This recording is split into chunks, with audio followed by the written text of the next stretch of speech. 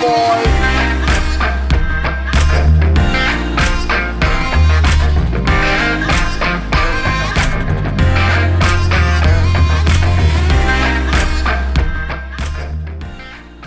Hey guys, welcome to Bad Decisions, Good Choices. I'm Laura. I am solo this week. Mac is not here, unfortunately. I miss her. I'm probably going to give her a call after this. Man, it's been a minute. Like always, here we are. This is classic, right?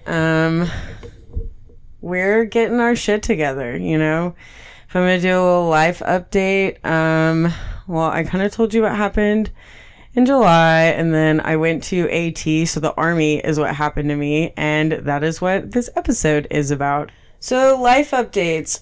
The world is still weird. We are still in the middle of a pandemic. My mental health is probably the worst it's ever been. Okay, I don't know about ever, but it's pretty bad right now. And, like, a lot of other people really are too.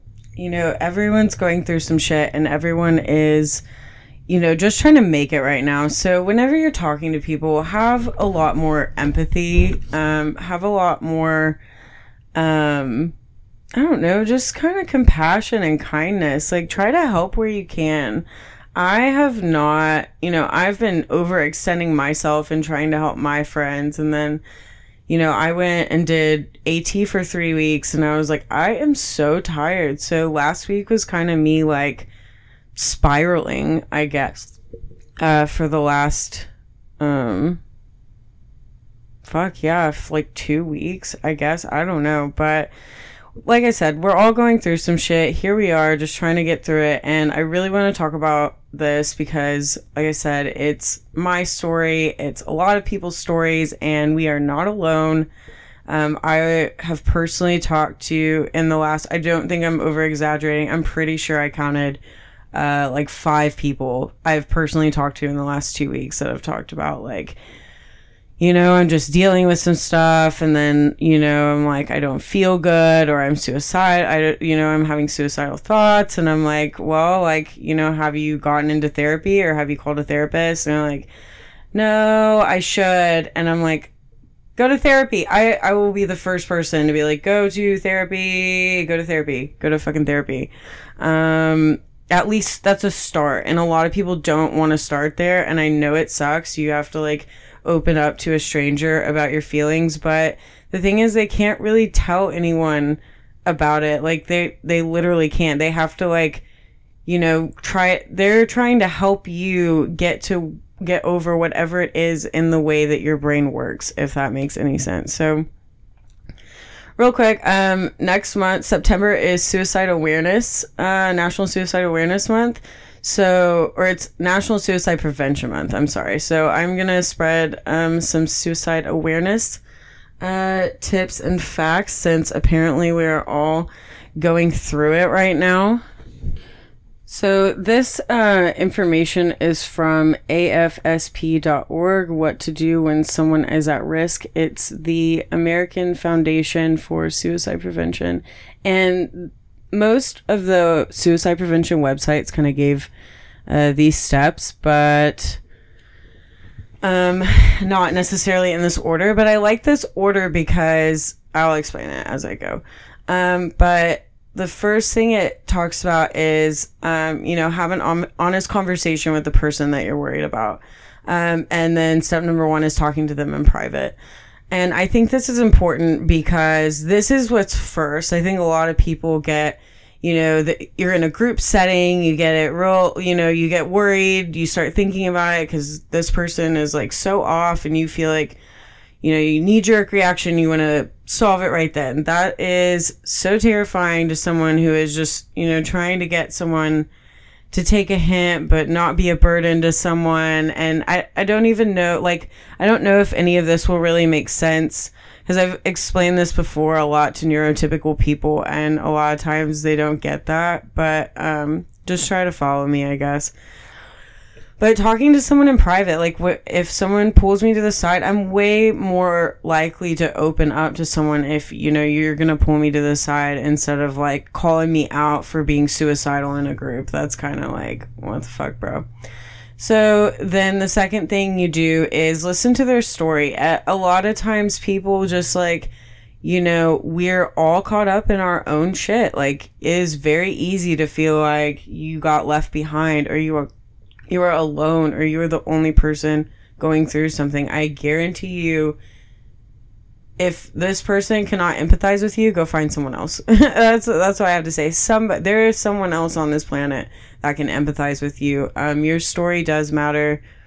And someone does care about it. And I have to remind myself of that all the time. You know, like, you are important and you are a valuable member to your family, to your friends, to our society. If you're listening to this podcast, you know, you're probably valuable to me. So, number 3, tell them you care about them. I genuinely care about everyone that listens to this. And, you know, all the veterans that I've met and that are struggling and that are going through it, I don't think there is enough awareness for how bad mental health care is within the VA, I think they do their best, to be honest with you. I really think a lot of times they really try, but government ran anything is just it's not efficient. I think that's pretty common knowledge. It's not good. I got very lucky, I think, with some of my therapists and some of the help that I received there, and I'm very fortunate that it was for free for me, you know, and not a lot of people have that. So I'm telling you that there are people that care about you, and that's the third step that you need to be, you know, implementing in these conversations. Number 4 is asking directly if they're thinking about suicide. I'm pretty bad at this because, like, no one's really ever... that's not true. I've had people directly ask me, but when it happens, it doesn't feel like a big deal. So I don't really remember how they did it, because, you know, when you're in that kind of fog, you're in that, like, God, I just want to die kind of mindset. You're kind of just like, okay, someone understands how serious this is. Someone is actually seeing, like, okay, I might kill myself. Like, I think that's, you know, it is a good step to have in there. So then number 5 is encouraging you to seek treatment or contacting a doctor or a therapist. I try to follow up with people a little, like, after. I can't always, but I try to make a point to reach out to them after, and, you know, hey, like, did you do your homework? Did you call those people? Did you try to get into therapy? You know, it's at least a start, you know, even if you're on a waiting list, even if it's not for a couple of months, you know, just call and get the help that you need. My favorite kind of saying, I got this, I think I've said this on this before, and I definitely is not mine originally. It came from multiple places, I think, but your mental health is not always your fault, but it is your responsibility. So with that, number 6 is avoid debating the value of life, minimizing their problems, or giving advice.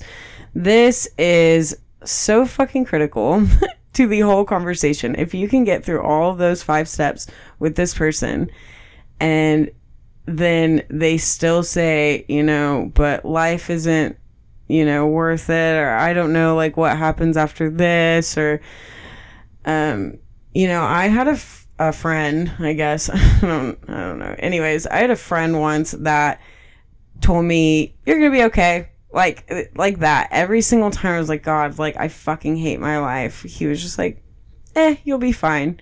And, like, he wasn't wrong. That's the thing. Like, it's not that, it's just fucking insensitive. Honestly, it's fucking insensitive.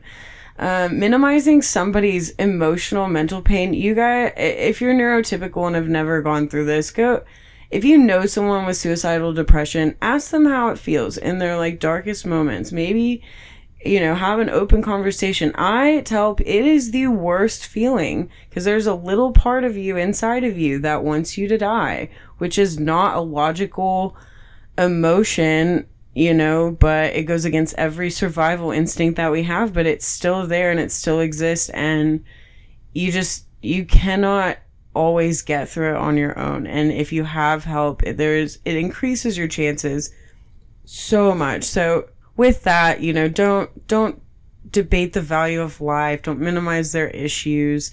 And you don't really need to give advice here, you know, unless it's you're offering help. Don't give advice, because these people are doing the best they can in these situations. Like, well, why don't you do this? Or why don't you do that? I get that shit all the time. I'm like, I don't think that you guys in general, you know, whoever gives this kind of advice back, it's like, I don't always have that kind of energy. I almost never have that kind of energy. Otherwise, I wouldn't be in this situation. I've already thought about all this.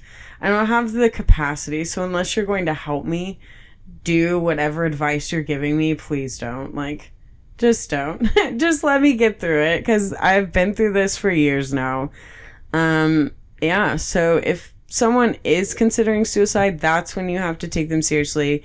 You stay with them, you remove weapons, and you get them help. Actual professional help, you know.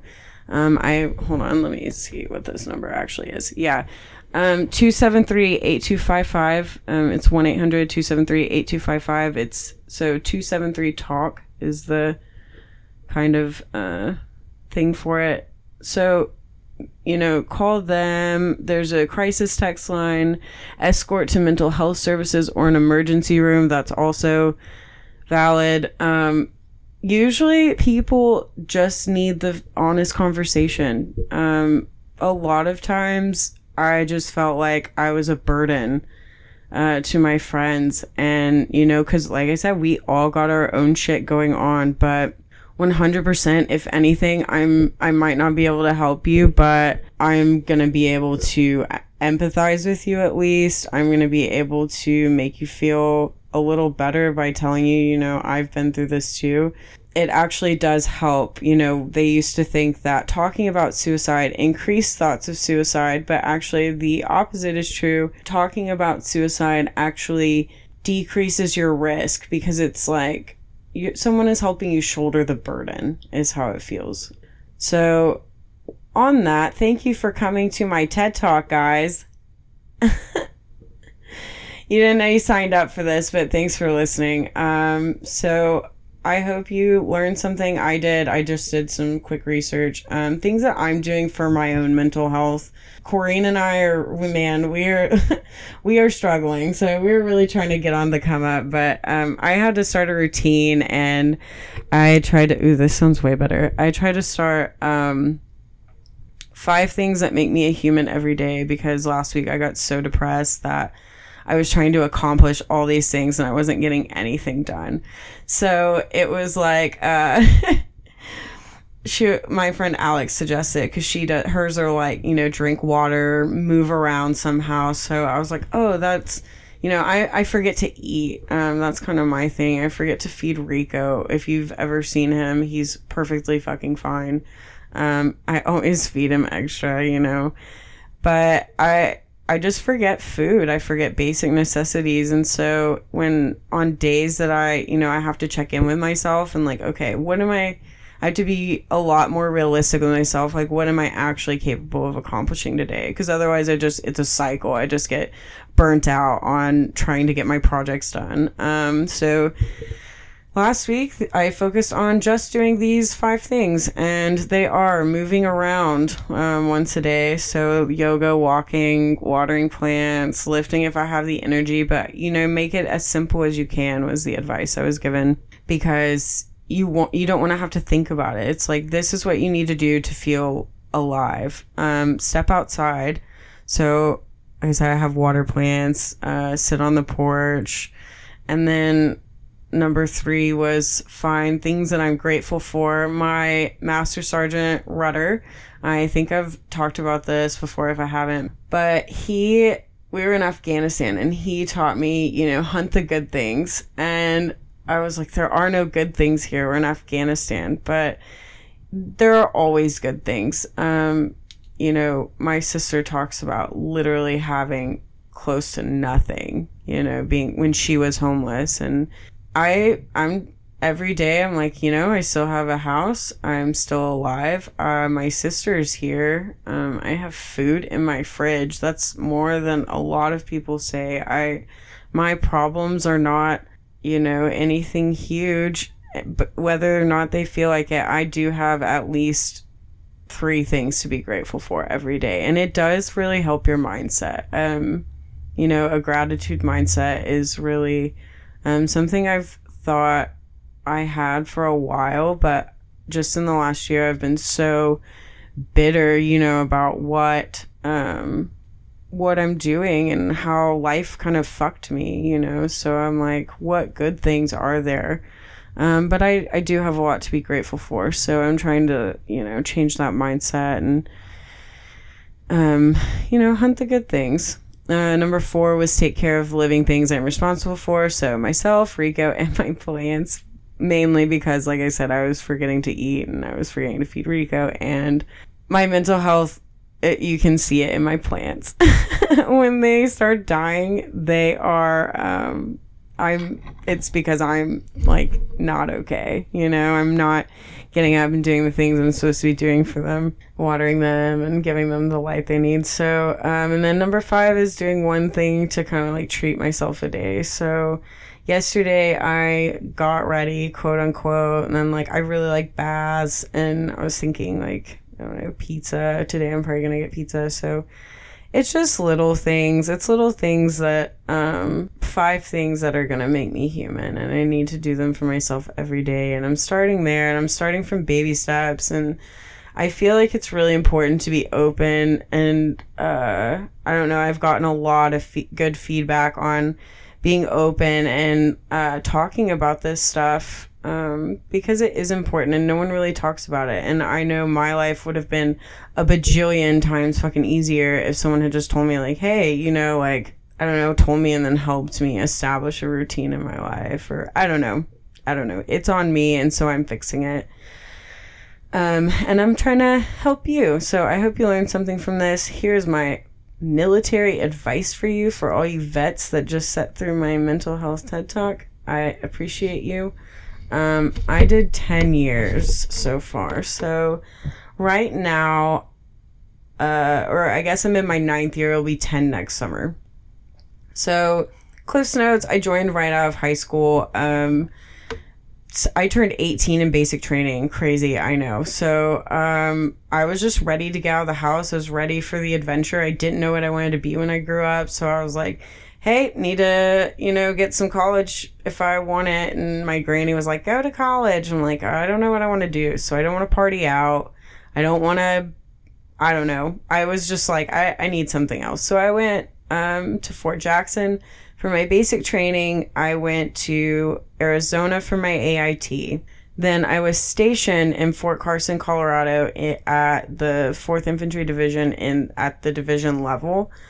So I deployed with the G2 to Afghanistan in 13-14. For all of you that deployed, I was at Kandahar Airfield.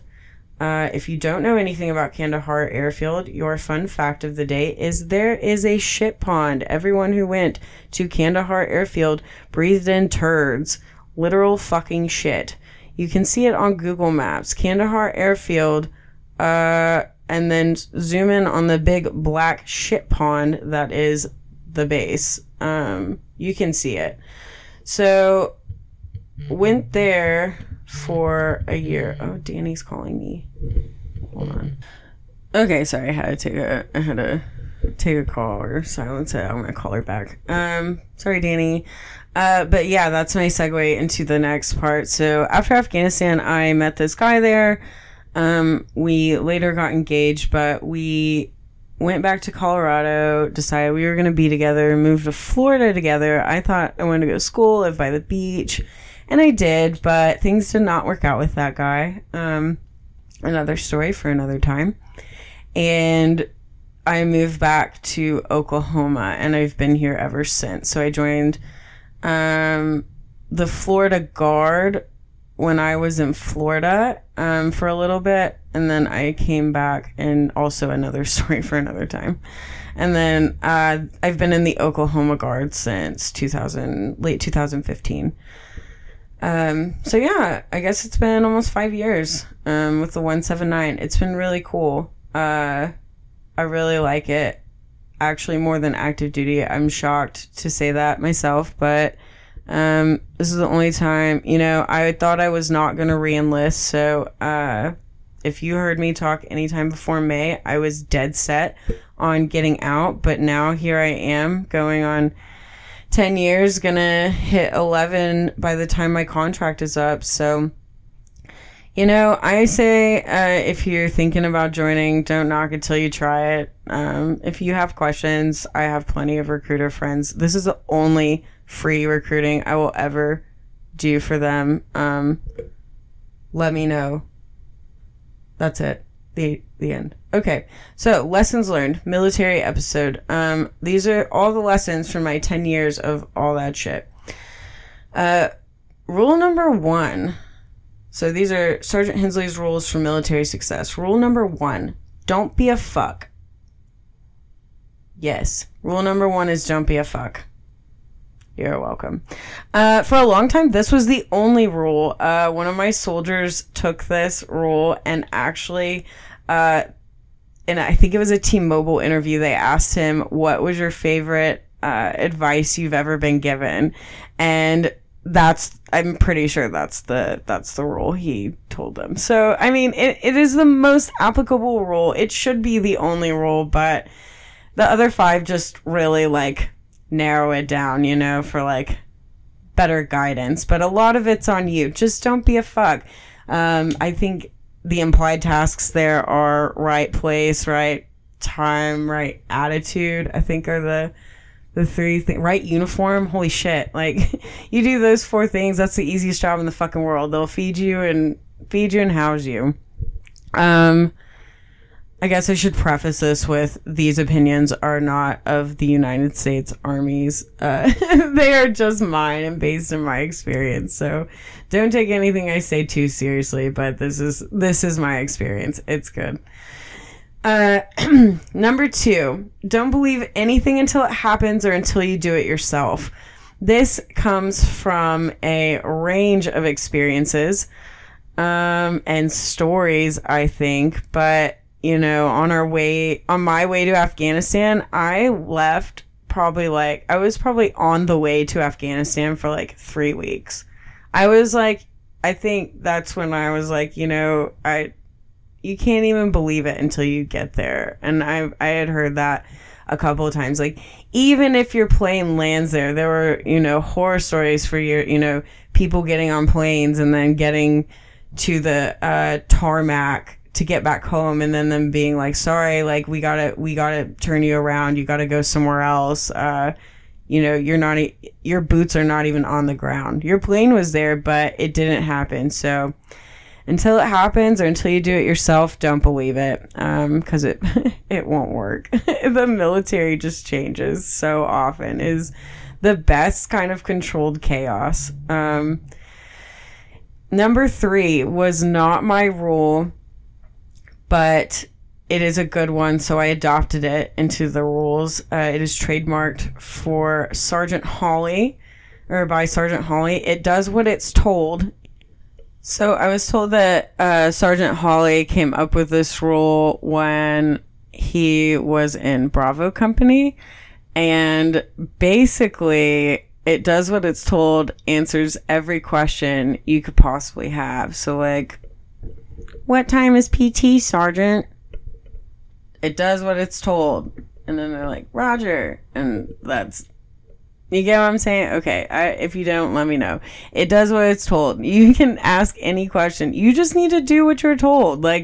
That's going to help you so much. There are times to ask questions. Most of the time, just do what you're told when you're told to do it, and ask how high every time. That's the best advice. Truly. Sergeant Hawley is one of my very good friends. Very wise person. Love you, John. Rule number 4. Always have plausible deniability or don't get caught. This is so fucking important.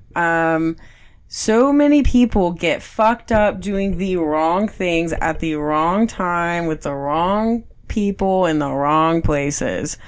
So, the all-encompassing rule here is always have total deniability is preferable, but plausible is the bare minimum for this rule. Always have plausible deniability or don't get caught. People get caught fucking the wrong person. People get caught drinking and driving. People get, just, you shouldn't be doing any of that shit. Do not be that is rule number 1. Don't be a fuck. So rule number 4 is for when you're being a fuck. Sometimes there are valid reasons to be a fuck. Not often, but there are some. But rule number 4 covers you all the time. Always have plausible deniability or don't get caught. There is a barracks story. If you guys have not heard it, I really wasn't going to make this a long episode. So let me know if you guys want to hear it. It's about Corrine sneaking into the barracks. And then there was a health and welfare inspection. So if I did I'm pretty sure I told this story, but if I haven't, let me know that y'all want to hear it again with a, what emoji? I would love a bald eagle emoji. And then just America flag emoji if you enjoyed the episode. Get at us on Twitter, Instagram. It's bdgc.podcast. This is in the middle of the episode, so I know that you're here. Yeah, and then let me know if you want to hear this barracks story or not, because it was pretty fucking wild. The barracks are a wild place. I could probably have a whole segment on, barracks stories. And rule number 5... is from Sergeant Blevins, because one summer, there was only these 4 rules actually for a longer time than there was just rule number 1, I think. And rule number 5 came because one year at Fort Chaffee, we had cleared the barracks and we sat outside all day because somebody fucked up the ammo, I'm pretty sure is what happened. Whatever happened, it was miserable. It was hot outside. We couldn't stay in the barracks because we were trying to leave, but then they told us we might have to stay, and we were like, are you fucking kidding me? And then Sergeant Blevins looks at me and he says, okay, Sergeant Hensley, we're adding a rule, don't get fucked. And I was like, yes, how poetic. The first one will be don't be a fuck. The last one will be don't get fucked. Yeah. Did I say that right? The first one is don't be a fuck. The last one is don't get fucked. Yeah. Because you can follow all of the 4 rules from the beginning and the army will still find a way to fuck you. So, this one's kind of like a good luck, like a free-for-all. Do what you can to, play the game, but, don't get played. You know what I'm saying?